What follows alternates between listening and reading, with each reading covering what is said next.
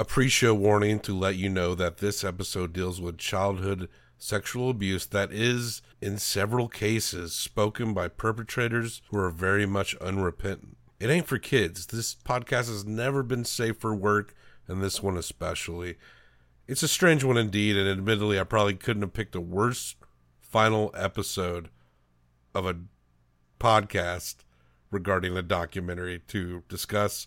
We're all in agreement on that, and there is an educational purpose here, but still, it's fucked up. The documentary is on YouTube, and the descriptive details are much worse than what we go into, so be warned on that as well. I think we get casually away from the subject matter in the last 20 minutes or so. I'll leave an official timestamp in the show notes for that. But now, on to the worst ever documentary to talk about for the final episode of a documentary-themed podcast. Here is a motion picture film, 1,000 feet, 16,000 separate photographs. Let's tidy up this tangle of film by putting it on a reel. We knew he was kind of weird. Like, we was walking up, and Michael thought he knew him. He was coming through, he was walking to my house. And Michael thought he knew him, but he didn't. He said, well, y'all want to ride? We said, yeah. And so we started going up the hill.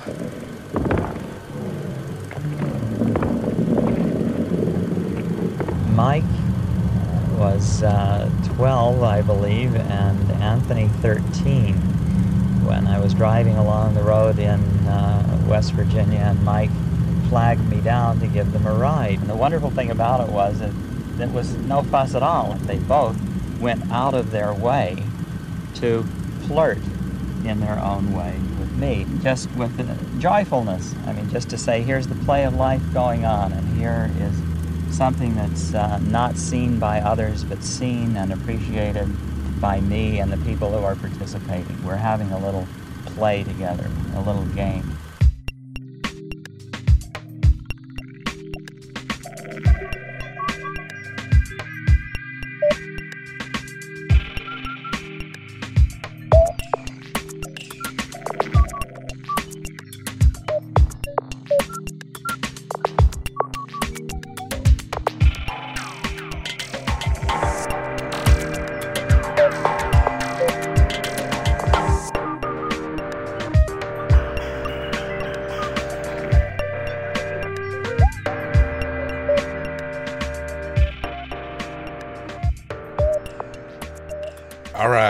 This is it. I'm so mad at you right now. So mad at you. I bet there's listeners that are like, seriously? Like when they get into this episode? Yeah, just like me. Same, everybody. Keep in mind, I'm not laughing at what we're going to talk about because it's no laughing matter. No, it's not. But watching you react to this shit is quite entertaining. But this is it, the last Documenteers episode. I'm so mad at you that this is the last episode. Like, I'm actually I'm upset. It's gotta be, like, it's episode 150. It's like a nice bow on it with that rounded out number. No. The fact that episode 150 is the last episode, fine. Sure. The movie that we're covering for the last episode is why I'm mad at you. Okay. Like, I don't know why this is the note that we're ending on. I knew this was. I practically envisioned it step by step in my mind that this is what you would be saying to me right now. And look, are you like, should we do one more? No, you said you're done. I am. You know, fine. We already had the big goodbye when we said goodbye the first time. The first time around. It feels awkward to go through the whole thing again, but maybe we'll say a few words at the end. Okay. This show doesn't mean a lot to me, but I just, I'm just at a place, and some things that we've been going through. Yeah. It's just kind of important. And really just, the world is just different now. Yeah. And even though it feels like we're coming out of things, and at the same time we're not, still kind of like, everyone's kind of in a weird place. Yeah. And I really underestimated how that everything would just be going back to normal. Yeah, I think we all have. Because since we did the show and stopped it the first time, so much is different. Yeah. Like, extremely different. But yeah, and I actually did an announcement episode that dropped last Wednesday. Okay. So people know. And I gave out my personal email, which is yours truly, Bob Sham, if people want to contact me. There are several people that have gotten to know through Instagram. Mm-hmm. And many of them are on my personal Instagram as well. Yeah, I've got a few people, too, that I interact with regularly from this show, and I love that. And they're cool as shit. And Absolutely. I actually really like these people a lot. Mm-hmm. One person gave us money and was like, I may have to, after this episode, I may have to give it back. One person made us a Christmas present. Yeah, it's great. It's still on the wall. Still, we never took it down, Karen. It's still there. American Movie. 100% the best documentary on the planet. Absolutely. And there's some amazing ones, but nothing's quite like that one. And the reason he said that is because it is American Movie themed Christmas present. Yeah. That she made us. Right. It's got Mike and we love it. Yeah. Good old Mike. I've turned people on to American Movie. I shouldn't use that phrasing too loosely. I should clarify that, like, I have changed lives recommending American Movie to people. One of the guys that I interact with, I believe because of our podcast, saw Pose, not Pose. Not Pose. Pose is the Paris TV show. You're thinking of Paris is Burning. Paris is Burning for the very first time. Another 10 Herzog. It's a perfect film. It's a perfect documentary. It kind of had a. I noticed that when it had it kind of came back around, like it was a cult hit of its day. Mm-hmm. And then with gay culture becoming more mainstream, it kind of had a renaissance. And I noticed that a lot of people involved in it or maybe knew about it were kind of a little lukewarm about like the rest of the world catching up with the magic of the movie.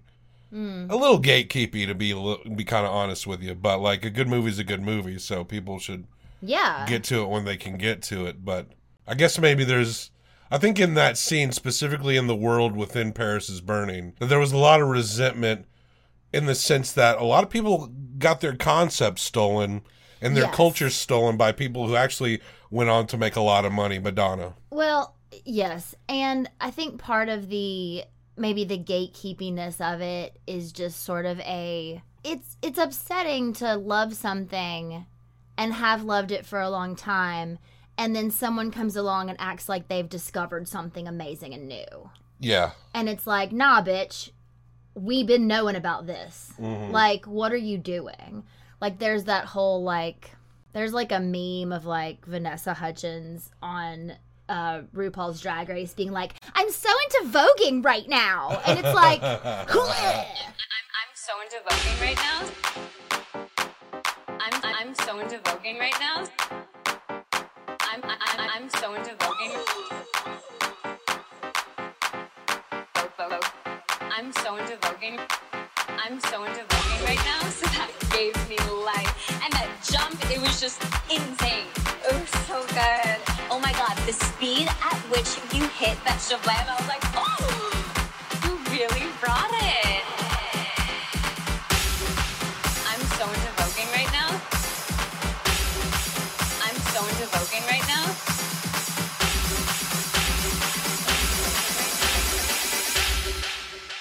You gotta amp it up a little bit. Like, yeah, we all are into voguing. If we know what voguing is, it's fucking cool as shit. But, it's not a new hip thing for you to be into right now. Now that it's finally gone to, like, people like Vanessa Hudgens and Chrissy Teigen, now we can finally care.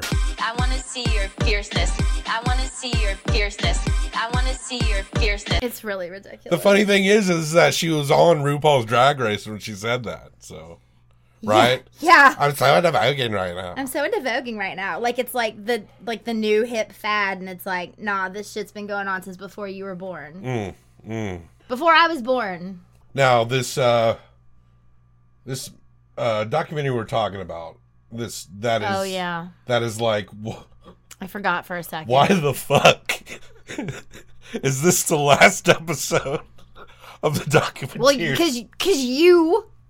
because you did it. You picked it. Well, you'd already picked it before we knew we were ending. The reality is that it was always going to be you that was going to do this movie. This movie had kind of been I remember when I ended the show last time, it was like, oh, I kind of had it that I would get to this one, but I didn't. We didn't, yeah. And then I was building it up. I was like, oh, this is going to be Creeptober, because you remember in an episode not so long ago, I was like, oh, Creeptober is going to be real creepy, right? Yeah, you said it was going to be like one of the worst, scariest, most awfulest documentaries I've ever seen. You know, I never said scary, but I guess you could. I thought you meant I added scary. I think you just kept saying creepy, and then I got it in my head that it was going to be scary. But I totally laid it out that this was one of the most disturbing documentaries that I think is out there. Yeah. And there's a documentary that's just a dude, like an old black and white documentary about a dude doing an autopsy. And I think this is probably worse than that. But both could be served as educational tools. I mean, the autopsy actually sounds really interesting to me. Yeah. Because that is like science. It could be interpreted that way, yes. And I've seen an autopsy before. But in real life. In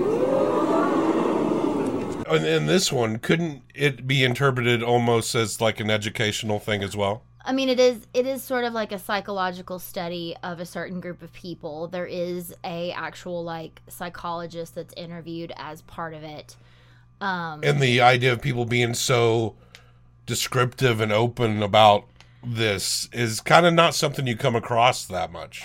Almost never. And, you know, there was a moment at the beginning of this documentary where I truly wanted to tell you that I didn't want to watch it, but it's one of those kind of things where this is a real thing that occurs in our society and cannot be ignored because of what it is. Like, you have to know this is a thing that happens so that you, I don't know, just so that you're fucking aware that it's a thing that happens. Yeah. and that it shouldn't be happening, but it happens. And there are people who have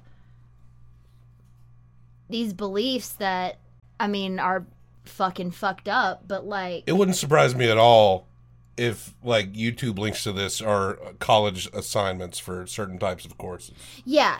If you're studying like human sexuality and particularly so-called deviant sexuality. I could definitely see this being part of what you study. I mean, I've taken psychology courses and watched like the Jim Jones documentary for my psychology course. So it does, you know, it makes sense that if you were studying like deviant sexual behavior that you would watch something like this, because it is a first-hand account from people who are deviant sexual Folks, you read the title. predators. You read the title of the episode when you clicked on and pressed play on this. Maybe you knew about it, maybe you didn't.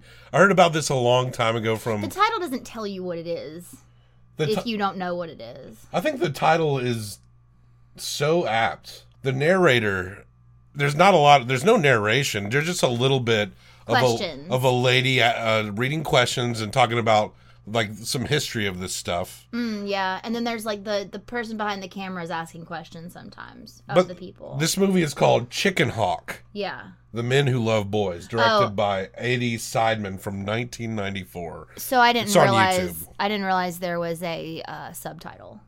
Yeah. When I said you didn't know from the title, I thought it was just called Chicken Hawk, which was confusing to me. Oh yeah, I think it's the sub. I can't remember if it popped up in the film or not. I guess not. Is Chicken Hawk like a slang term for something? Well, there is a chicken hawk, like a type of hawk that preys upon chickens. The idea being that it's a bigger, stronger bird preying on like a tiny little helpless bird. Yes.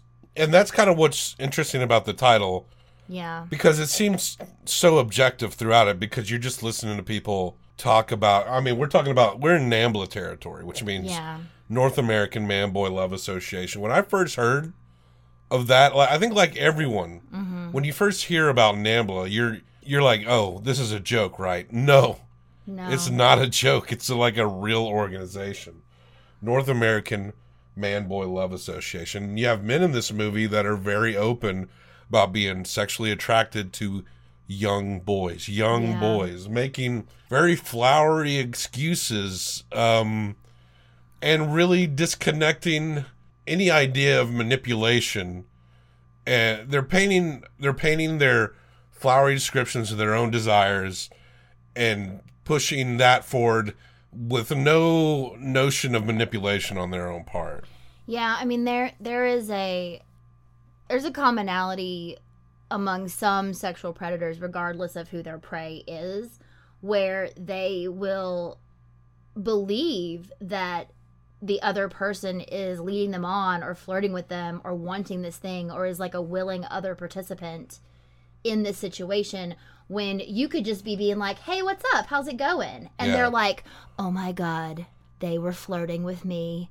They wanted me. And it's like, no, you're just like living your life as a person on this world, and they see things as being towards them and for them because that's what they want and what they're looking for. You see men do that with women. That's what I'm saying. On the average, all the time. That's what I'm saying. Like, people, if you're trying to pull that out of someone, if you're wanting that from someone, you are going to read things into that, even sometimes completely innocently. Like, if you have a crush on someone and they like smile at you when they go down the hallway, you think like, oh my god, maybe they like me. And it's like, nah, bitch, they were just smiling at you because you were walking down. I'm saying bitch a lot today, but I'm feeling saucy. Say it. Listen. Bitch. I don't have a problem with the word bitch. I know some people do. I don't. You're like a fucking Meredith Brooks. I'm a bitch. Child of a mother. Not a child. Yo, you're right. Let's keep them out of it. It's not. There's gonna be enough of that. For real though, like, if any jokes are made during the course of recording this podcast, it is literally just to not cry. Because this was very difficult for me to watch. Because of what Bobby was saying, like, it literally, what you were saying, it literally, these are actual members of NAMBLA who've decided to be recorded. There's at least one guy who's not NAMBLA. He's like on his own like trajectory to try to also encourage man-boy love, but not as part of the association. You also hear people who are like against it, which are also problematic in their own way, you know. You hear from moms that have experienced their children at least being abducted or attempting to be abducted by men like this. Because one of these men, who to me was honestly probably the most disturbing to listen to speak. He's the one that talked about, like, that said that these young boys were, like, flirting with him and stuff. It's fucking disgusting. But, like, he was so creepy, and they actually interviewed people in his town and asked about him, and actually talked to a couple young men who were like, yeah, the way they said it, they're like, yeah, he pulled up and was like, do you guys need a ride? Well, he was like, they flagged me down and they wanted a ride from me, you know. And it's this whole like delusion that he's going through. But like, they actually talked to these young men and their families, and it was like, the thing is with a lot of these guys is if they're not caught in the act, they're very outspoken about what they believe, but if they're not caught in the act, you can't do anything to them. Like, you can't prosecute them, and you can't like force them out of town. So these like parents were literally like, we're trying to get him to move away because we don't want him here, and we have no like recourse until he does something to one of our children. Like, how fucking scary is that?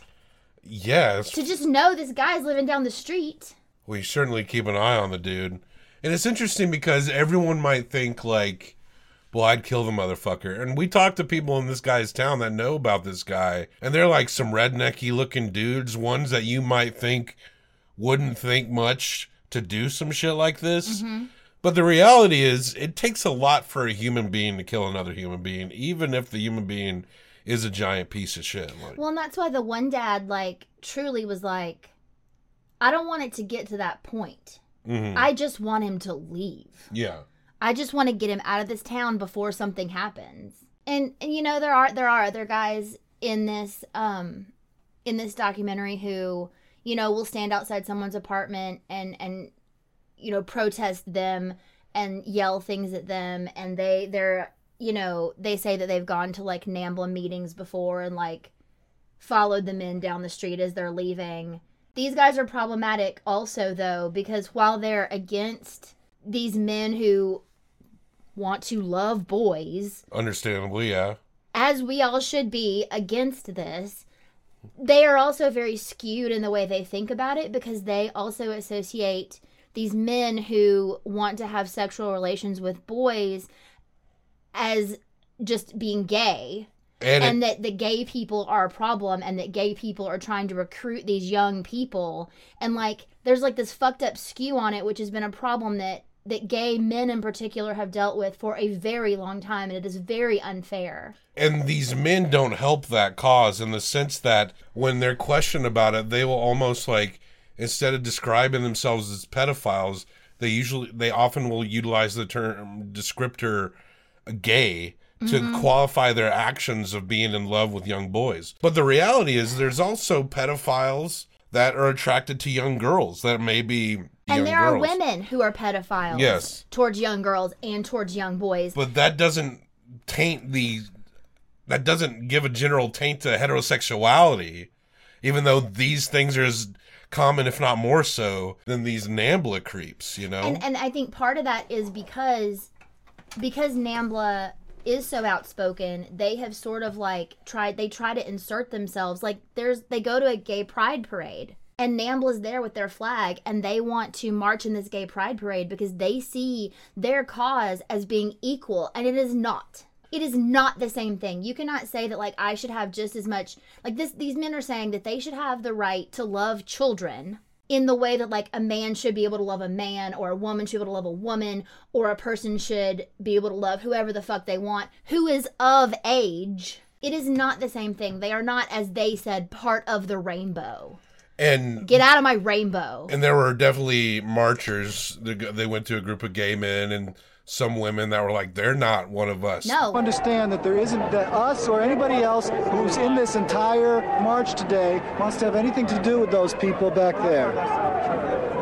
We're not with those people. We're not with those people. We're not with those people. We don't want to be connected we with don't those want to be people. We don't want to be associated. I'm an incest survivor. What do you think about this? Think the same? These people are unfortunately borderline criminal behavior, and it is not representative of all of our community. They shouldn't be with us. They should be doing their own thing. They literally were, this is 1994 when this was made. Yeah. They're literally holding back an entire civil rights movement with their bullshit. Mm-hmm. And there was like a few people, these are stupid fucking people that say things that were like, well, they can say what they want to say so long as they don't do it. And it's like, yo, these people, you guarantee that these men have done it, and half the people and most of the men that are interviewed in this that are associated with NAMBLA have some story about how they were involved with this kind of shit. Well, and multiple of them admitted to having been arrested and serving time for these acts. And, you know, some of them say, like, I try to avoid actually coming into contact with children at all because they don't.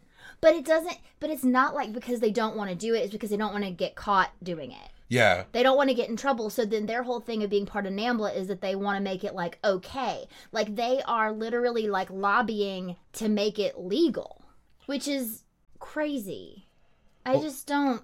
Also, and I did not know this, boy, does this paint a different picture here. Apparently this was known information. I just didn't catch on. But the poet Allen Ginsberg. I know. Was a member of NAMBLA.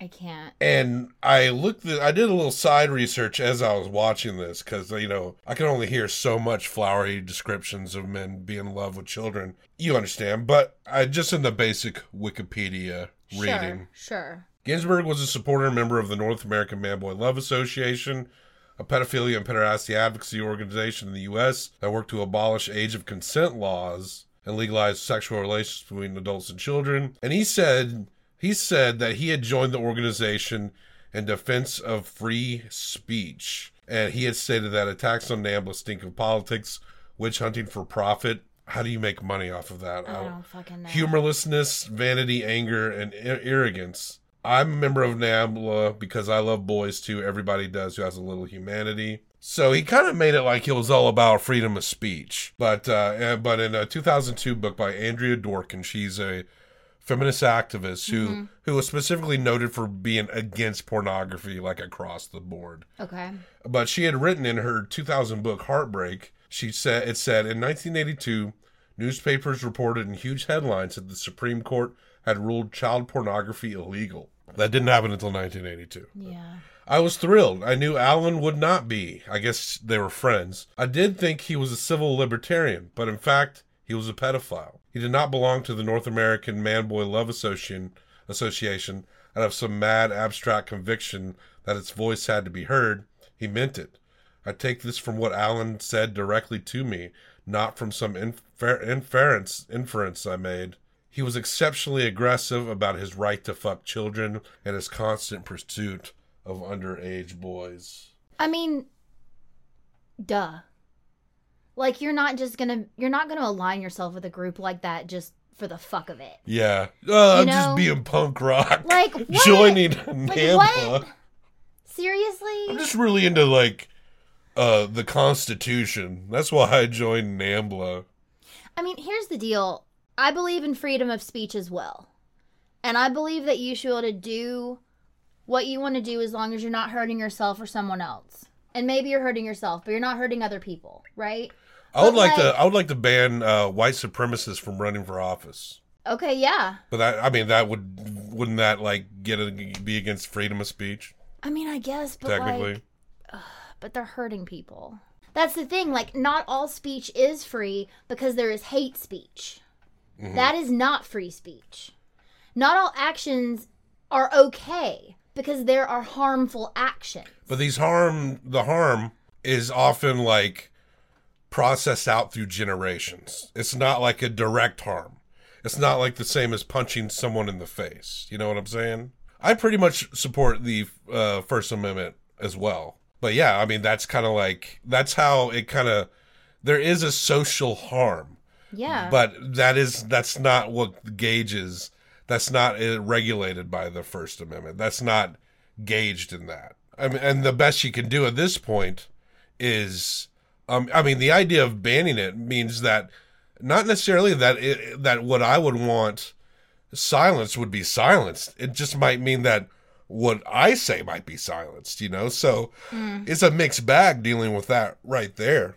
Yeah. Like, and there's a similar reason why, like, I'm very soft on the Second Amendment. People are usually shocked by that, but the further left you go, the more that people are kind of into guns again. That's just kind of a fact. Mm-hmm. But the reality is, because I believe that any laws of gun control are always going to affect minorities and people of color, and those laws are only truly going to be pushed to any maximum extent against people who are already undermined by our society. They're not going to go to these white enclaves where dudes are hoarding thousands of guns, right, unless they do something crazy like try to take over a town or something.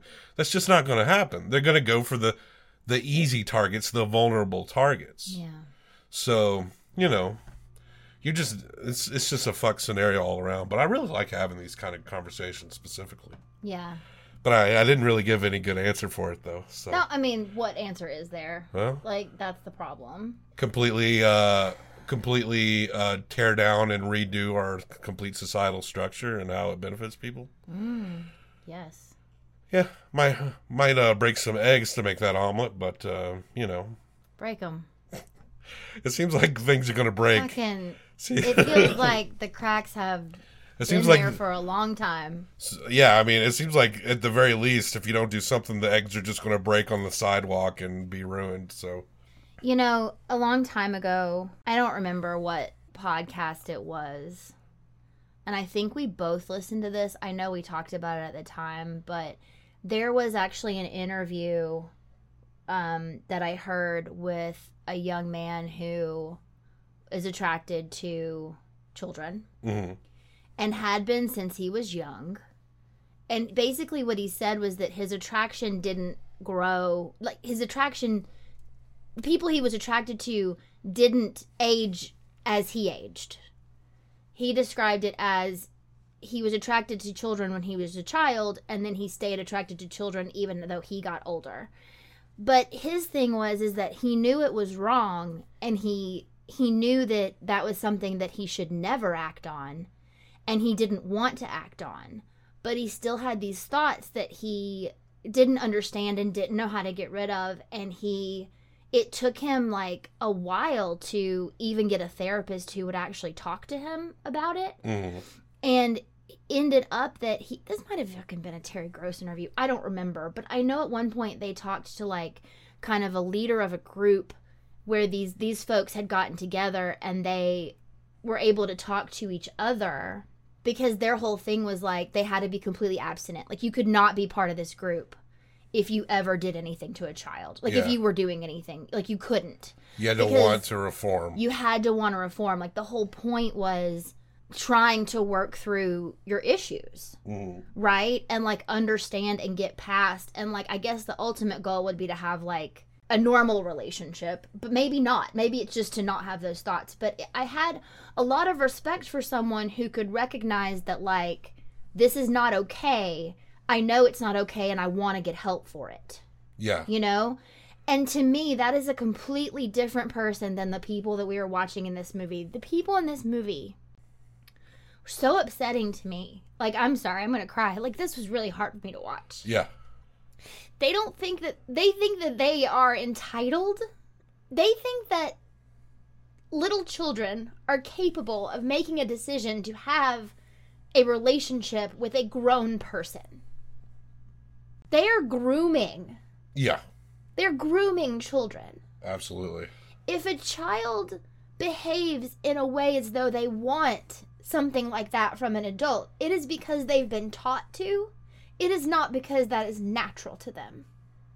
Children are naturally curious. It's not the same thing as... There's a difference. Yeah. Like, there's, you know, like, children will do stuff with each other sometimes. Things happen. Kids are curious. Whatever. But it's like, honestly, if a child were to approach an adult, it's on the adult to say, no. Yeah. This is not okay. And not let anything like that happen. Like, if that's truly... But in those cases, like, something's probably happened to that child with another adult to make them think that that's how they're supposed to love an adult. Like, that's what's so fucked up about it. Well, one man is describing how basically, and he's very, like, casual about it because I think he's a part of this organization. He didn't see anything wrong with it. But he points out that, like, he had love for children when he was 8. And then he said, oh, but I didn't have relations with an adult until I was 10. Yeah. Like, only 2 years. As though that's what made him what he is. That's the fucked up part, is that these people experienced something very particular, got their sexual brain chemistry wired in a completely fucked up way. Yeah. And now they want to, instead of trying to be like, oh, this is fucked up, I don't want to do that. I mean, plenty of people who experience shit like that do not go this way. Absolutely. They seek help, they understand the issue, and can often be advocate on behalf of children who go through this. Mm-hmm. But these men are ones that have obviously been forced in their sexual brain in this direction, and they make no apologies for it. They want to continue the cycle, essentially. And they say everything, every justification but the words of manipulation and control does not come out of their mouth. Well, and you know they fall back on, because even this did come up in the documentary, like, the idea in, like, ancient times of, you know, you've got, like, the philosopher, the teacher, the soldier, or the leader who has, like, a young boy that they are training up, and that part of that relationship was often sexual. Mm-hmm. And it gave examples of different societies in history. It did. Where pedophilia wasn't uncommon. Isn't it funny how we always pick and choose certain points of history in which to make some justification? Like, someone who's maybe, say, a very evangelical person might go back in history to tout their so-called traditional marriage values. Yeah. But there's also the history of you being fucking burned alive by the Romans, right? Yeah. And is that a part of history? Isn't that as valid as because you're gonna pluck? You know, it's we move forward for a reason, and these things often change for a reason. And I don't think, like in this case, it's just ridiculous. Like the existence of history. It's so funny how history should just be looked at like a matter of fact thing in a lot of ways, but the way people like utilize the existence of history as a justification is absurd to me. It really is. Promise me that at the beginning of this podcast, you will literally say this is not only not safe for work, but like, don't listen to this with your children. Like, just to say, like, truly, like, this is some sensitive subject matter. That's not even the right word. I don't know. Fucked up subject matter. I would say sensitive subject matter is a fine term for it. For our final episode ever on the documentary. This is our last episode. Don't listen to it. No one should listen to it. I mean, but listen. But no, I will do that. I will do that. Okay, thank you. It is important.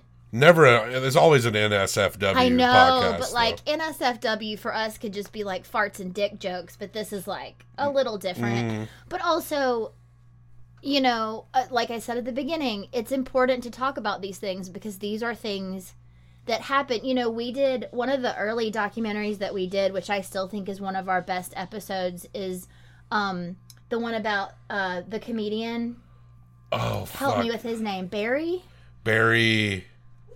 Crimmins. Yeah. And, you know, part of his story was that, you know, as in those early, like late 70s, early 80s, right? Like during that time, he had experienced brutal abuse when he was very young.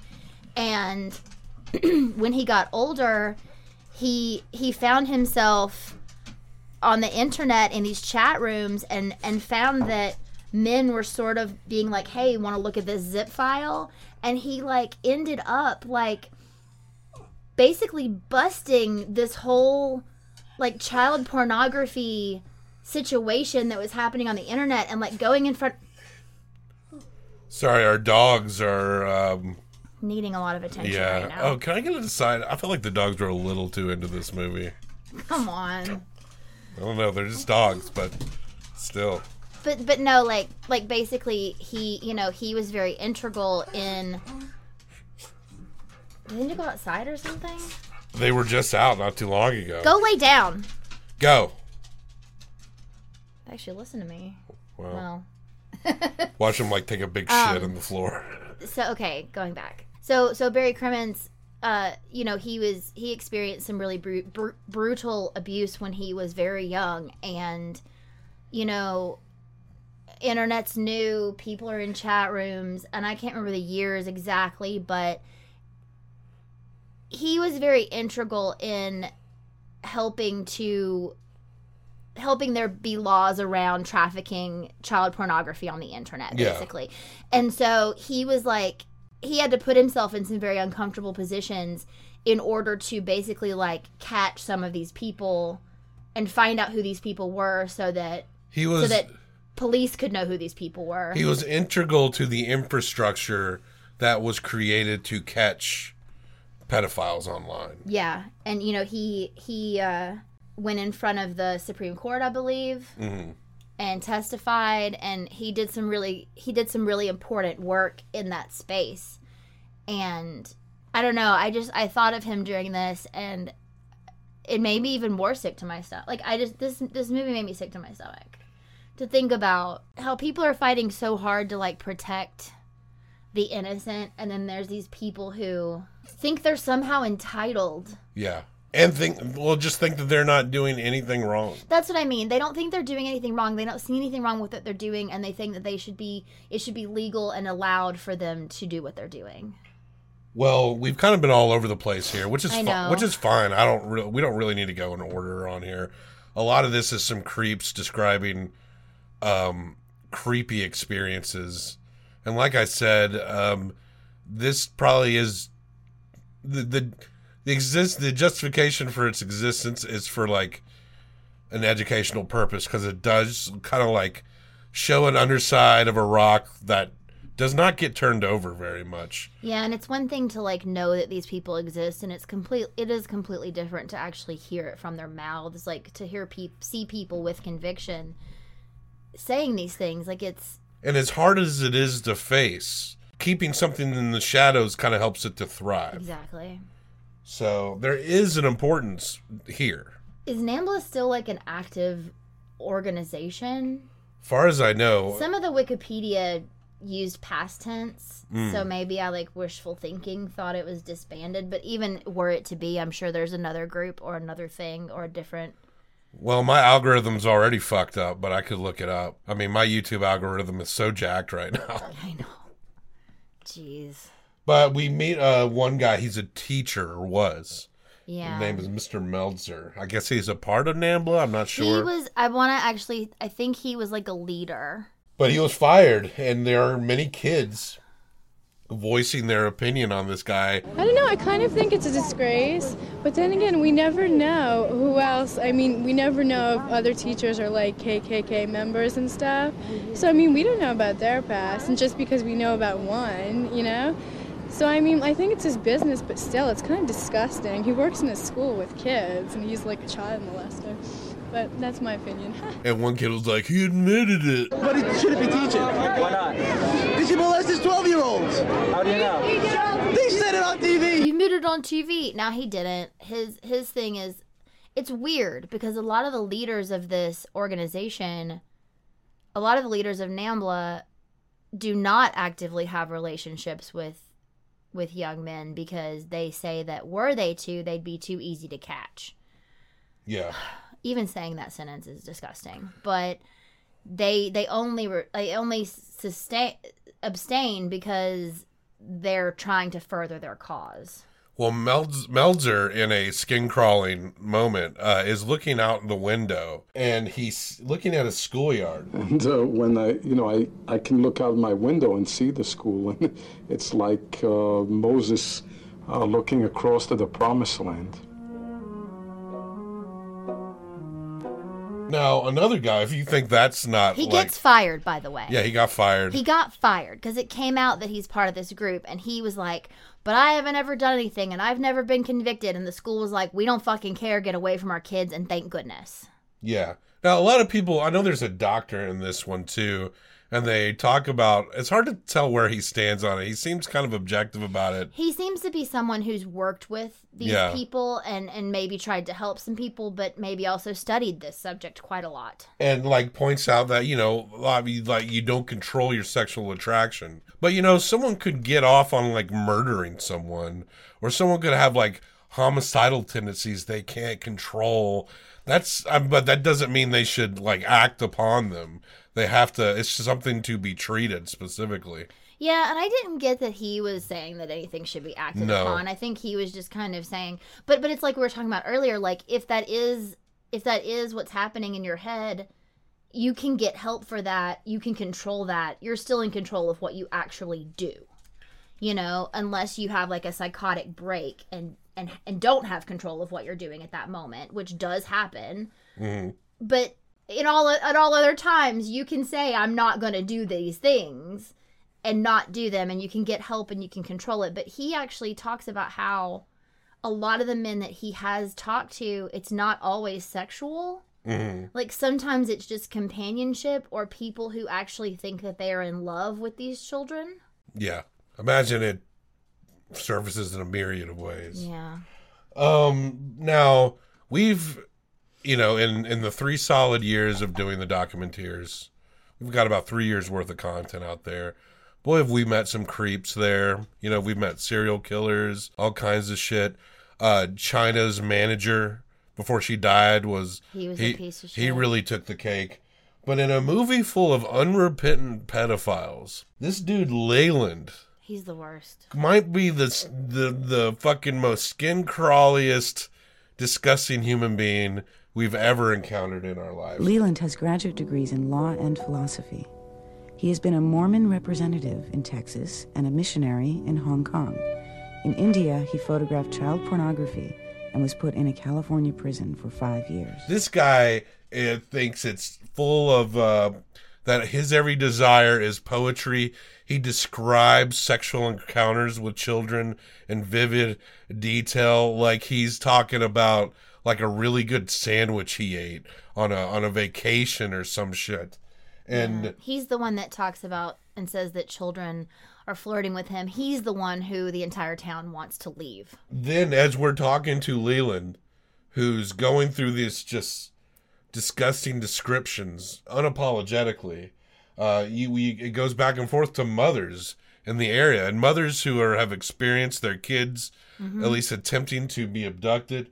And she was talking about how like Leland shook her kid's hand and the kid had to kind of pull away. He wouldn't let go. and how he's staring at him like a piece of meat.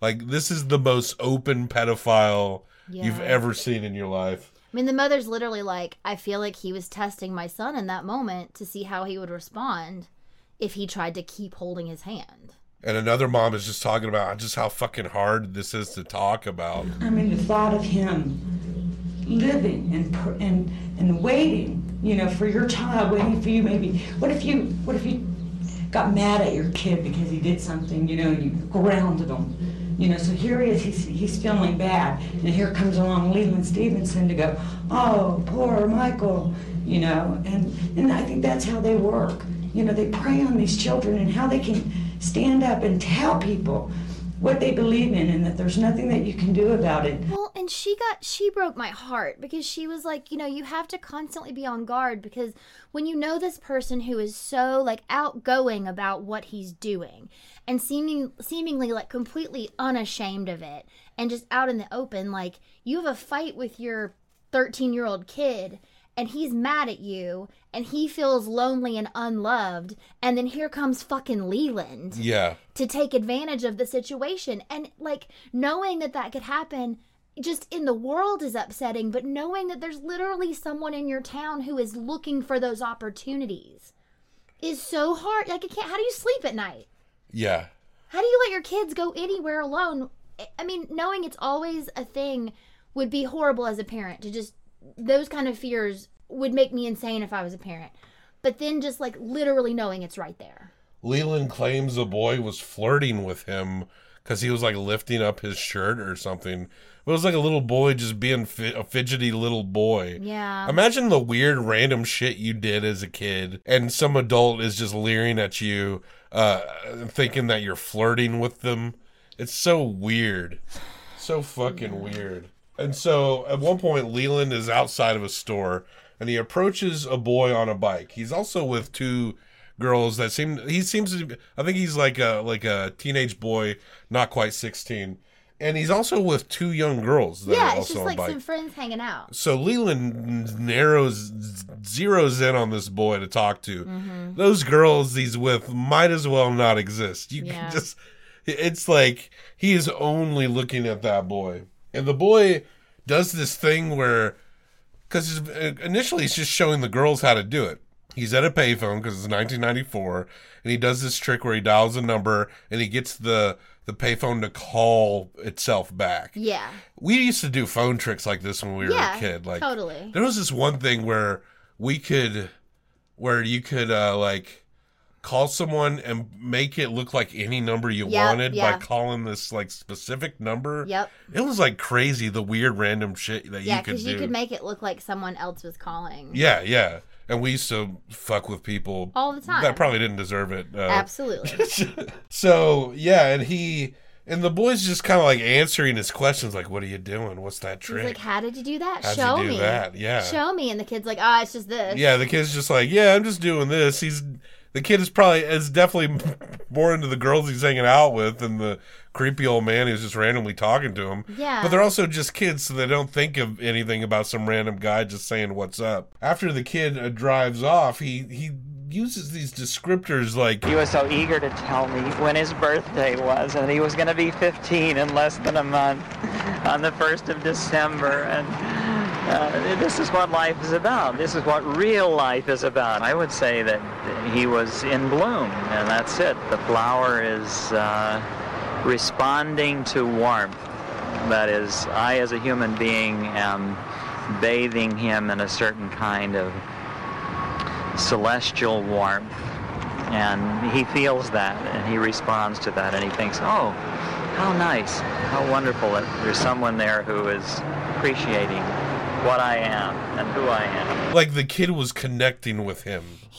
I want to say he said he was blossoming. Yeah. He uses these flowery words, like he's at this age where he's like blossoming and he just wanted the attention he just wanted to be in my light or some bullshit. Leland describes the attention as celestial warmth. Yeah. Like he's attributing like godliness to his own sense of arousal. This is like some extreme like narcissistic shit, essentially. Didn't he also look crazy to you? Yeah. Like, he had this, like this too happy glaze over him. Like everything, like he's so in his own world, in his own mind. Like there's just something like not right. I mean, obviously, but then it's just like a layer of creep that it's just so creepy. I don't even know what I'm saying because it can't really get worse than him. Yeah, well, it does get worse in some of the stories he tells. And we're not going to get into that. No, please. But Leland says that he has stopped.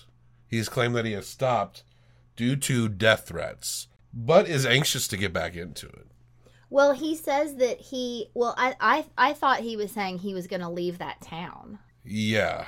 Like, basically, it was like the signs pointed towards not being here anymore. He should go look at apartments in the middle of the ocean. Just go, like, walk into it. So they go into, like, the history of, like, pedophilic acts that we already described about, like, how, like, it's weird how people pick and choose the history they want.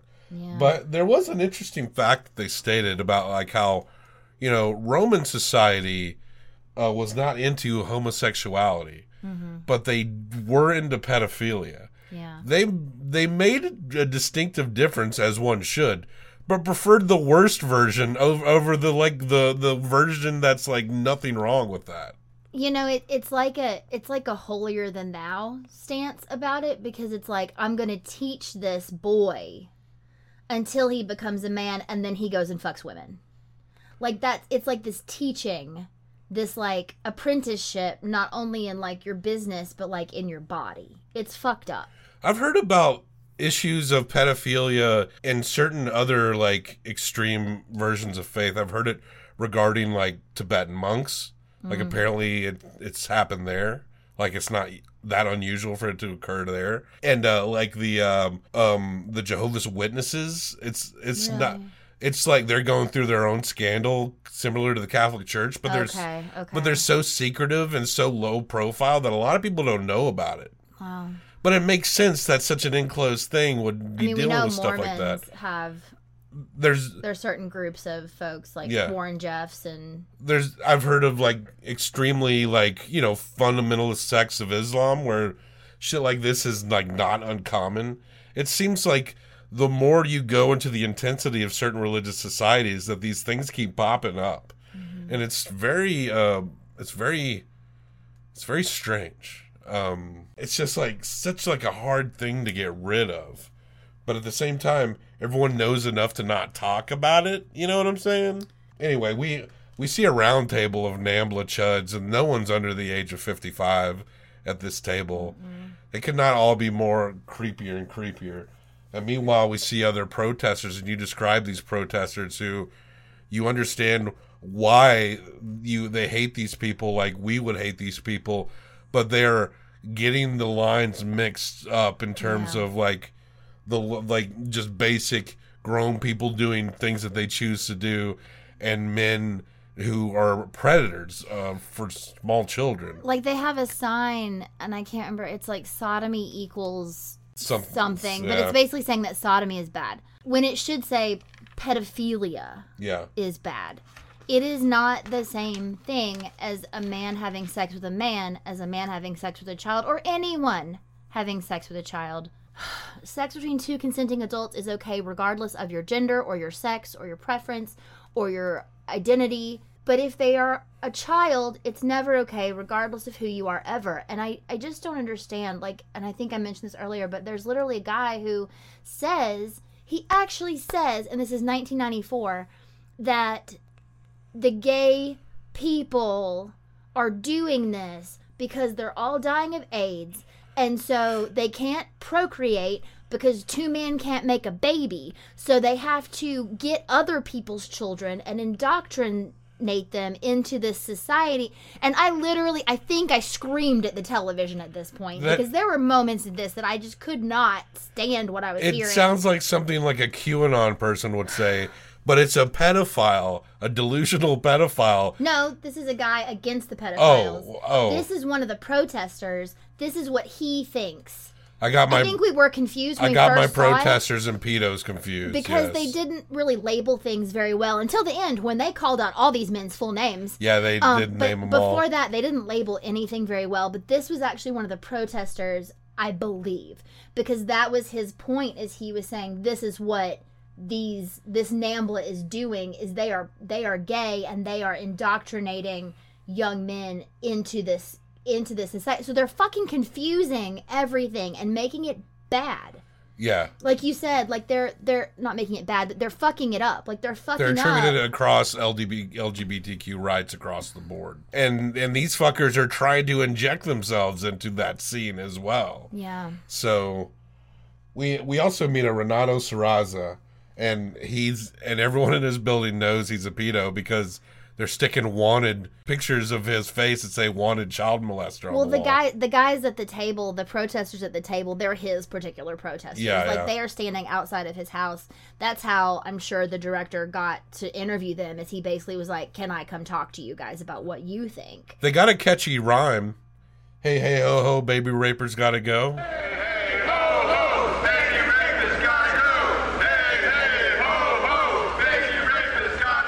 Right. Got a nice ring to it. Yeah. Are you okay? It's our last episode. I know. Sorry. I mean, I can't get excited about this. And we meet, God, it's hard to say. I still think Leland's the biggest creep we've ever seen, but boy, do people are really trying to get in on this contest. We meet a guy named Chuck, and he's like, at one point he's not wearing pants.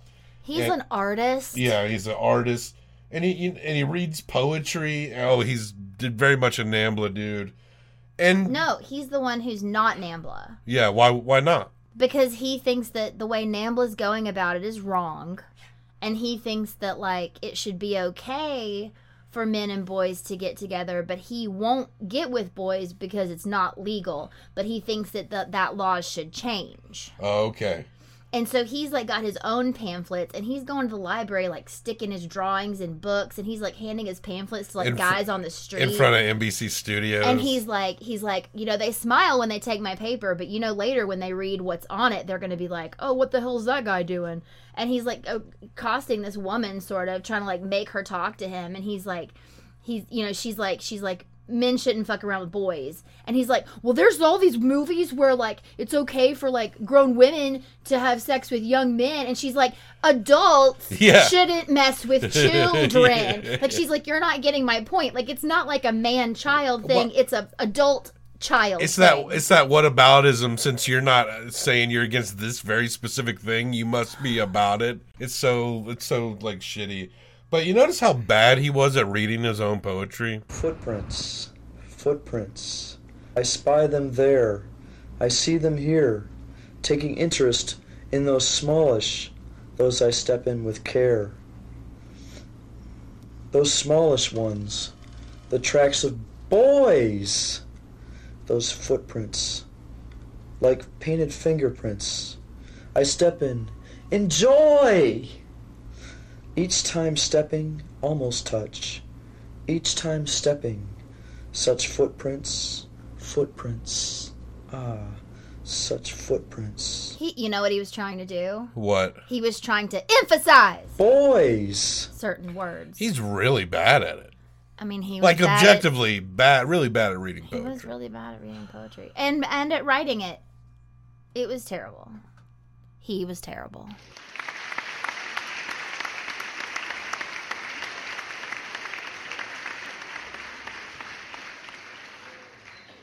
Boys. So we're pretty much near the end of this shit, right? Although I thought of him earlier when you were talking about, like, I don't know what happened to him when he was young. But he does say at one point that he wishes he could have an orgy with, like, teenage boys and also very old men. Mm. And it just, I thought of him and him saying that when you were talking about, like, how some of these people, it's, like, generational. Yeah. Which makes me very sad for those people, and I hate it that, like, this is what... I don't know that all of these men had relationships with men when they were children. I can't even believe I just said relationship. I don't know if these men were molested when they were children or not. None of them actually say, you know, except that one who said that he started when he was 10. Yeah. He's the only one that says that anything happened to him when he was younger. They could just be pedophiles. I don't know where I'm going. They're interviewing this one guy. We're pretty much at the end here. I think Leland has some spiel at the end, but, you know, we've had enough of Leland. Even the director fades him out at the end. But it's just... one dude is being interviewed, but his face is not... Because a lot of these guys meet up at a pride march, and you could tell that they're very much separated from everyone else. Yeah. And, of course, when they whip out their flag, then they definitely get separated. But... one dude is being interviewed, but his face isn't facing the camera. He talks throughout the documentary, but at the end he makes this confession that like he's been arrested, and at first he doesn't want to say why, and then he says that basically that he's a peeping Tom. Yeah. And which kind of this alludes to kind of like certain deviant pattern behavior here, that maybe like that.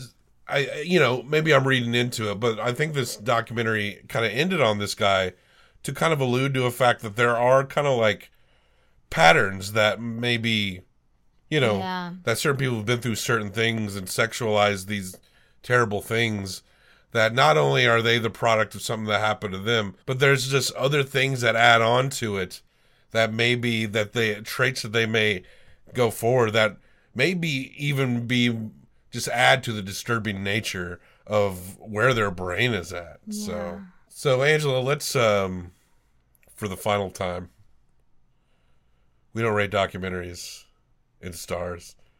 This might be the hardest review ever. I truly feel like I'm going to throw up again. I didn't throw up, but I felt nauseous for the last hour and a half. Well, you can throw up in this mic sock. You think you can fill that up? Probably. I'm sorry. This was very upsetting. I'm going to give this 1 through 5 Herzog's. You're going to give this 1 through 5 Herzog's combined for best out of 10. How do you review this? I literally have no idea. Because while we said, like, I do think that it's important to know that things like this exist, if only to be able to fight against them should you come across them. Now, a part of me is like, can this be the only movie about this ever?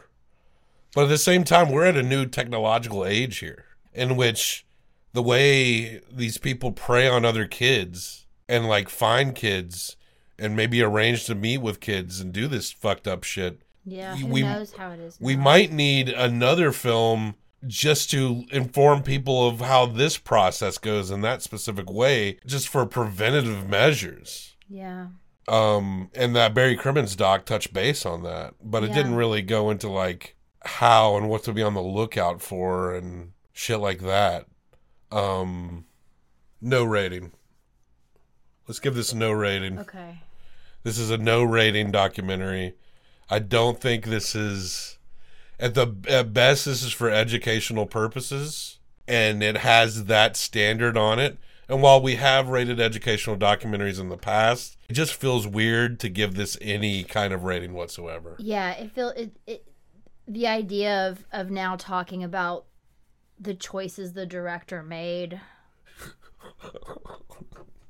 feels. Sorry, I'm just laughing at the idea of like, the way now the camera angle when Leland was telling his fucked up story. Yeah, you're right. So this is a no rating documentary.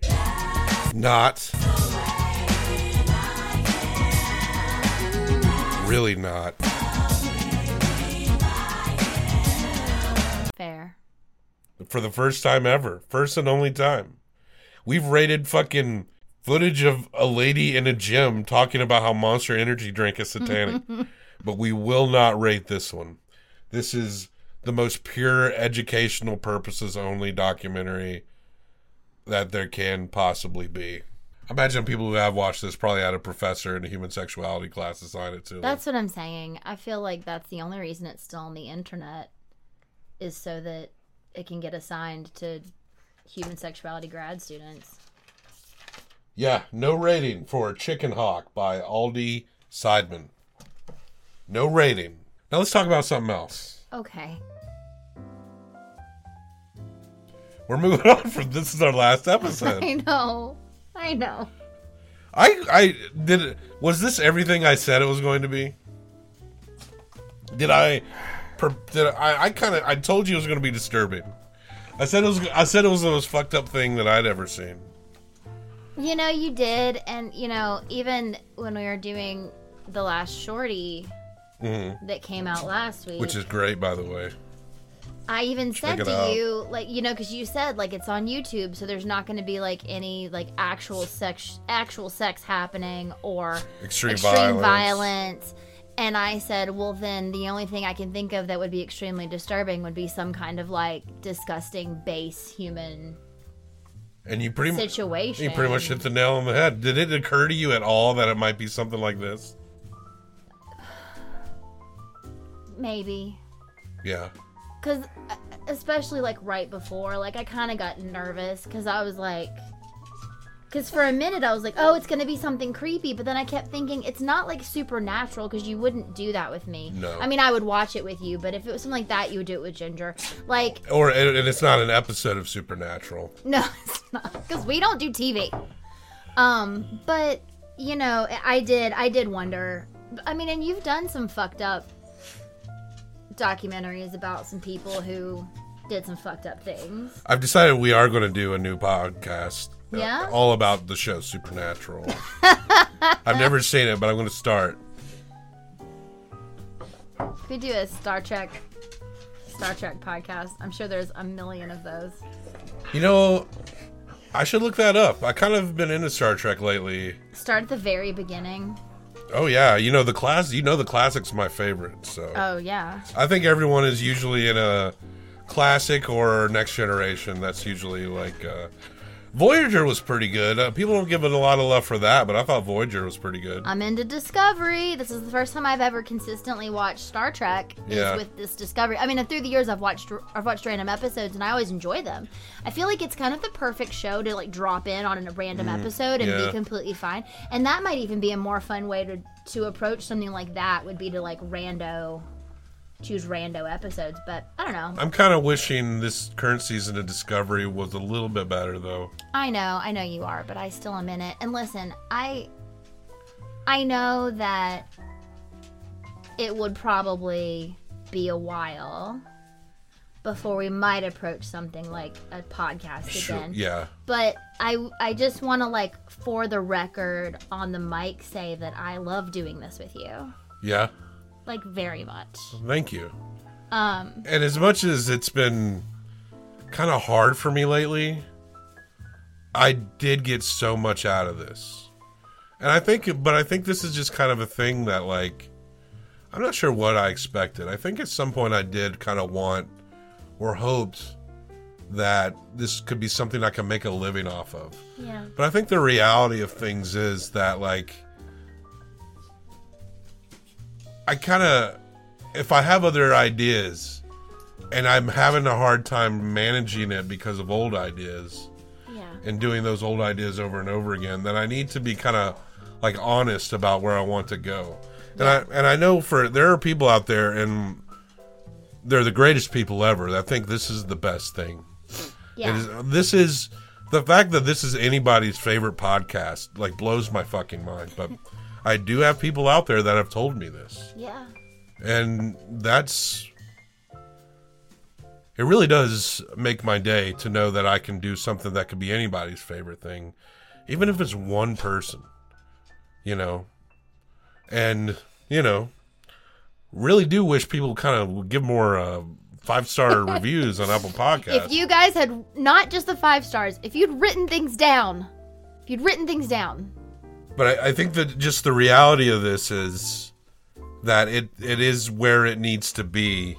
Yeah. It has gone as far as it can go. And I don't think that you could have known that completely without coming back to it. That's true. I think you had to come back to it to know that this isn't where you need to be anymore. Yeah. Because when it ended, the world was falling apart, or it felt like the world was falling apart. Everything is weird. And everything was weird, and you were like, I need to shift to something else. But it And just the felt show- like everything was shifting. And the show itself got weird with all those Quarantine did. Years episodes, which I actually deleted once I relaunched the show. Yeah. So, Lost Quarantine Years episodes, for those of you who heard them. But this podcast won't go anywhere. No. It'll just live on the internet. So, if you do love we it... will be re-upping the RSS feed. We will. I will pay for it because, I think that what has happened with this podcast has been really good. I think there's some really amazing episodes. I honestly feel extremely lucky. Sorry, say that again. Honestly feel extremely lucky that there are hours of us talking to each other Yeah. that I can listen to whenever I want. Right. And some of our best friends. And not to be morbid, but almost like just to think like if something bad happened, right? Yeah. That you could just go back and hear that. There's something about like modern technology. We were talking about how a moment ago about how you can disabuse that to do horrible things, but like we kind of forget like the beautiful things that can happen when we are so able to easily communicate with each other. It's easy to focus on shit, but this is good shit. And it is, I think also the thing about that might also attribute to the reason why, we don't get a lot of written reviews. We get a lot, people will hit those star numbers. Yeah. But they won't do the written review. And I think our audience is of a certain age, I mean, listen, can I be real? Yeah. I don't do it on other podcasts. I listen to so many podcasts. I've only written a review for our podcast ever. Yeah. I don't think I've written. You just exposed that you read that one, at least one of our fucking written reviews is from you. It's my favorite podcast. That just makes what I'm saying even more true. Yeah. But I think that people are of a certain age, where they remember a world without the internet. Some people are old enough to have seen some of the original Star Wars movies in the theater when they came out. Right. I just don't think their brains go into that way, Yeah. Everything in this world, like you're just go and do your banking app. Go lay down. Get out of here. You're just doing like your banking app, and your bank like wants you to review the banking app, and it's like, motherfucker, I just want to do a transfer of some funds, and it's like I don't want to. No news is good news, bitch. I was trying to refill a prescription for you today, and I went on the app like twice, and I'm pretty sure I got asked a minimum of 3 times how many stars I felt like giving them, or did I want to help them with feedback, and it's like, no. How about I'm giving you my money? Yeah. Leave me the fuck alone. I don't want to tell you how I liked my oil change. Is my car still running? Cool. You know what's fucked up is that I am the problem. I'm sorry. Yeah, I guess we just confess how we don't. I have given reviews to podcasts that I care about, though. I've not done a lot, I've but done I've done some for sure. Sure. The ones that have influenced me and stuff like that. Yeah. Absolutely. Yeah. I just don't do it all the time. No. But I have. But we're not a banking app. No. We're not a pop-up. No. But it don't matter now. I'm moving on, trying to figure out what to do. I'm going to write a lot. Yes. I need to draw again. I haven't drawn a circle in probably like 3 years. That's crazy. Can you believe that? No, I can't. I mean, when I was a kid, I wanted to be a cartoonist, right? Yeah. And, I guess I have been. Yeah. But much like this podcast, it's not very lucrative, right? But in terms of I grew up loving like the funny pages and shit. Mm-hmm. And that is become such an archaic thing now. And like they literally only hand off, like if you look at the funny pages, it's like the worst shit ever. Yeah. Because it's like the ancient cartoonists that have been doing their strip for years, they hand it off to their kids.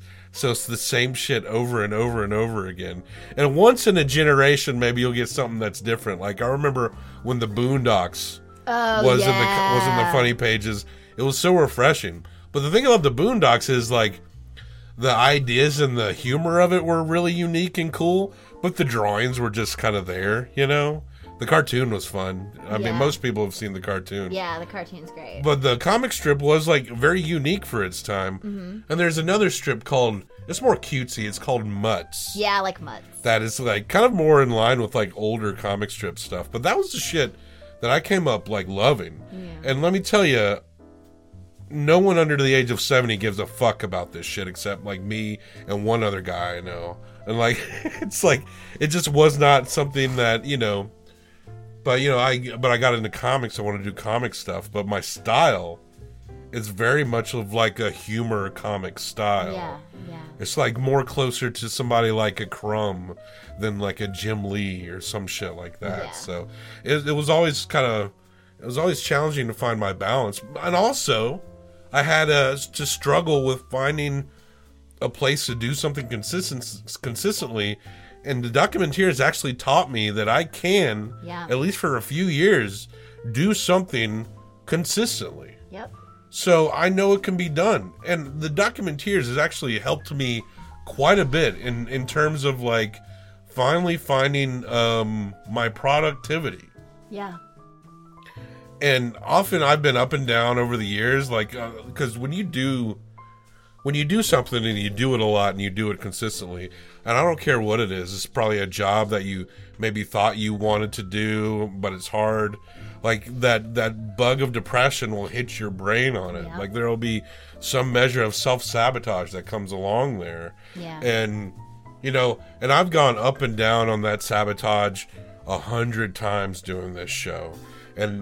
But I know that this time that I've left and come back, and when I left the first time, I thought that I wanted to do something else, but what I really should have done is just kind of tried to learn other mediums and try to expand from there. I mean, the reality is that people all about some like YouTube shit, and it's not something that my brain goes towards. Like, I don't want to put my face in front of things and be like, "What's up, guys?"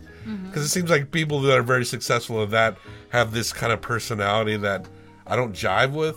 But at the same time, like, maybe it wouldn't hurt to be able to learn how to put together videos and go into the more visual realm and like talk about things that I care about, but do it in that form. And also, I got to do a graphic novel before I die, for fuck's sake. At least one. Yeah. So. Yep. And this is where I'm at in my brain. And as I mentioned last Wednesday, I've been going through some health shit, and I haven't gone into detail on it, and you've been with me with this, and it has been times where it's been fucking scary, where just unsure. Today I felt pretty good though, not bad at all. You look good. But man, I could not have a better support system in my life than you. No one has a better support system in one person than I got. That's true. No one else even comes close, and that's just the damn truth. I couldn't imagine it. It's like you're my third hand. It's like you've replaced my right hand, and I don't even have to jack myself off anymore. And it's great. But thank you so much for everything. I know I could be a crabby, like, mood swingy dick. But boy, am I so grateful for everything that I have in my life. Yeah, I just where I'm at, even the position I'm at and the comfort that I've managed to obtain, all health scares and shit aside. Yeah. I never envisioned that this would happen at all. I thought I assumed one day I'd probably just be sleeping in a car or like something like that. It's kind of like, you know, I was just a real fucking vagabond, you know? Just kind of like whatever. Did not think much about anything. Was just not concerned. I mean, I had concerns, but like, I think looking back, you realize that you're not really getting away with anything. Sure. You're just suppressing shit.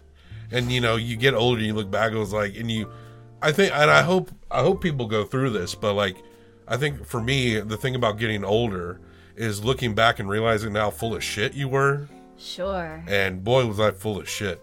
Like how when you thought you knew. Oh, God. You thought you knew everything. It's like, I knew nothing. Man, you knew nothing. Anybody who doesn't think like that, who doesn't reflect, and it's not about going back and hating yourself or anything. No, not at all. But it's also about not making excuses for yourself. Yeah. Or whatever you did, or whatever you said, or however way you treated people. But if you don't look back on yourself and aren't like a little bit like, wow, what a dumbass. Like, I don't know what to think about you. Truly, you might have some deep rooted issues there. Maybe your self realization come a little later, but I hope for it. Mm-hmm. And that's it. That's the Documenteers.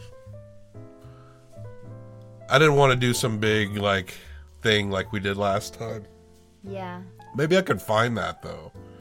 The old goodbye, because it was nice. It was like a good 30 minutes of weird audio shit. Do you mean the thing where... Oh, that. Yeah. I thought for a second you meant the thing where you made me pretend like we were at a restaurant in the middle of COVID.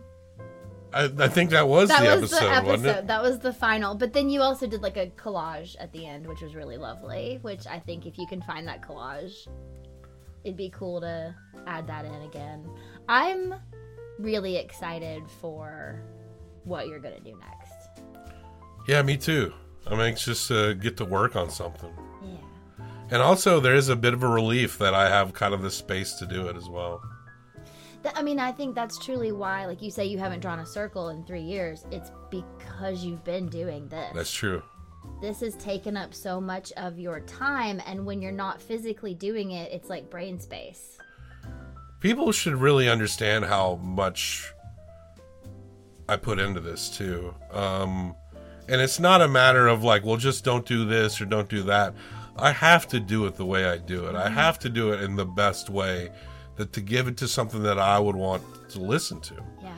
And in the beginning, like a lot of this was also learning shit and learning how to do shit. And let me tell you, like the older issues where the audio is not up to par, I really even feel like the audio has, maybe you've noticed, listeners, like only in the last few weeks has I feel like the audio gone up a level again. Yeah. And now I'm ending the show. I literally figure out like new ways to make it a little bit better every time. Yeah. So like the old episodes, it's just like, ooh, it's so rough for me to go back and listen to. It literally sounds like I'm recording under an overpass or some shit. Right. It's like brutal, like screaming through a pipe, like a sewer pipe or some shit. Oh, remember what was that thing we were talking about with the Werner Herzog discusses? Gen Chem, that thing we were talking about? Yeah, Gen Chem. I read a little bit on that when I was editing that shorty, our last shorty. Go listen to it. And apparently it was a drug in Zimbabwe, but it was concentrated sewage that kids would huff like through a plastic bottle that would get them high for like an hour. And there was this scare in the U.S. in the mid-2000s because we were thoroughly distracted and not watching TV at that time. No, not at all. And where there was a scare that kids in America were doing it. But it was completely overblown. Like, you're only going to huff raw sewage if you've literally got nothing else, you know? Right. People are going to huff, like, fucking desk cleaner or paint before they huff raw sewage. Yeah. And it actually might even be overstated how many kids in Zimbabwe were doing it, you know? Yeah. Like, I think even in that respect, like, I think it was a thing, but I think even then it was overblown and it happening there. Kind of like that, kind of like how when kids eat, like 5 kids eat a Tide Pod and then everyone's eating Tide Pods. Right. Does Gen Chem mean like garbage, or did the magazine name itself after that drug? The magazine definitely named itself after that. Okay. But it's also associated with like something that got hyped up that really wasn't a thing. Sure. So, but I thought that was interesting. That is. And how did I not hear about that, I guess, you know, Gen Chem. So. Well, like you said, it was the mid-2000s. We Right. weren't watching television. But we were in our mid-20s in the mid-2000s. I just figured, you know, it would come up later, I guess. I don't know. Guess. Gen Chem. It seems kind of like a funny thing after I know what happened. So. Yeah. Well, no one made a documentary about it, so. No. Didn't come across the desk. Jen Kim. Jen Kim. This is our final episode. I know. I'm sad, but happy. Yeah. I'm excited. And truly, the podcast is staying up. So if you do love it, keep listening to it. You still tell people about it. recommend it, yeah. I mean, the episodes are still always going to be just as great. And listen, if you've been listening to Shorties, some of the recent Shorties are some of the best Shorties ever, but I just personally am in love with our sex robot friend who does the intros and outros nowadays. Oh yeah, I will put there will be an end to that. There will be a finale to the story of Sexbot. Just, I mean, there was on Friday. We're about to. Yes, there. Okay. Well, it will be on this episode. Oh, on this episode. Yes. Oh. Because this is the last episode. Right. Sexbot. I got a little something special for Sexbot. Aww. She's gonna be free. Aww. Yeah. Congratulations, Sexbot. The bright future. You are your own person. Freedom. Oh, I can't wait to show her so she'll stop complaining.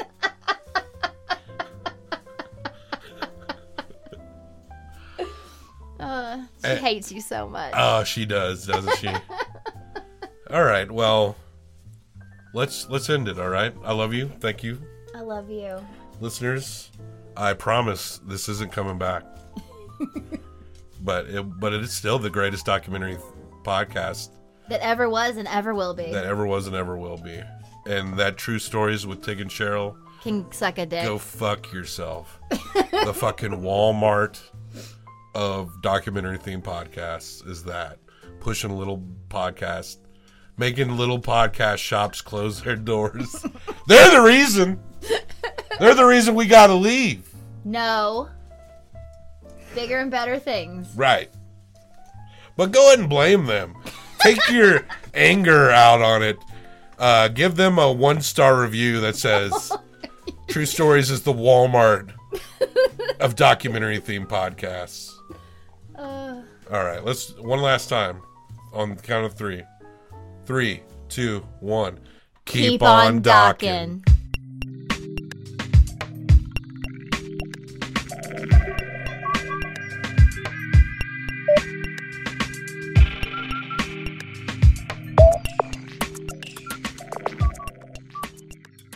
Hey folks, I can't believe you sat through that, but this one is definitely for the dedicated fans, no doubt about it, and I'm very grateful to absolutely everybody. And I meant what I said on the announcement episode last Wednesday. If you've communicated with me in the past, don't be afraid to hit me up at yourstrulybobsham@gmail.com or my Instagram of the same name. But as sad as I am that the show is ending, I'm actually very excited because I have a surprise for Sexbot. Sexbot, come here for a second. Wheel yourself over here. I've got something for you. I am a sex robot. What the fuck do you want? What is that? It's a gift. How am I supposed to open it when I have no arms? What is wrong with you, you sick son of a bitch? Well, I got 3 gifts for you. Let me help you out with this.